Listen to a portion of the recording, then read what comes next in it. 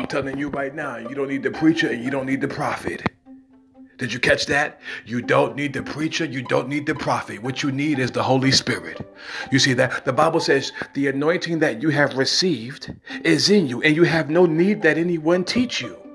You see that? So if they lock all of us up, all the apostles, prophets, evangelists, pastors, teachers, bishops, etc., because it's coming. Persecution is coming big time. Okay? They're going to lock many of us up. But then if that happens, and when it happens, because it will, because God told me, and I'm here to share it with you, who's going to teach you guys when they lock us up, the leadership? The Holy Spirit.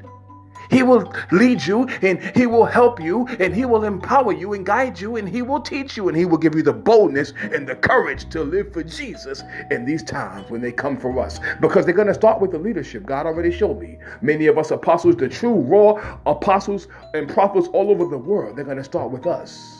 Not these cornflakes, not these Fruity Pebbles and cupcakes, not these clowns. I'm telling you right now, it's going down.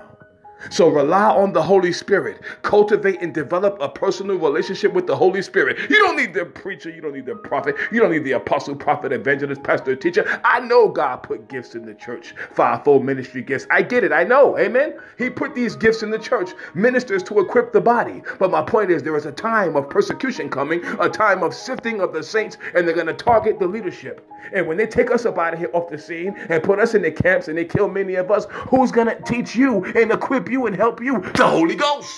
The Holy Ghost. The Holy Ghost. Hallelujah. Oh, praise Jesus, the Lamb of God and the Lion of the tribe of Judah. Forevermore.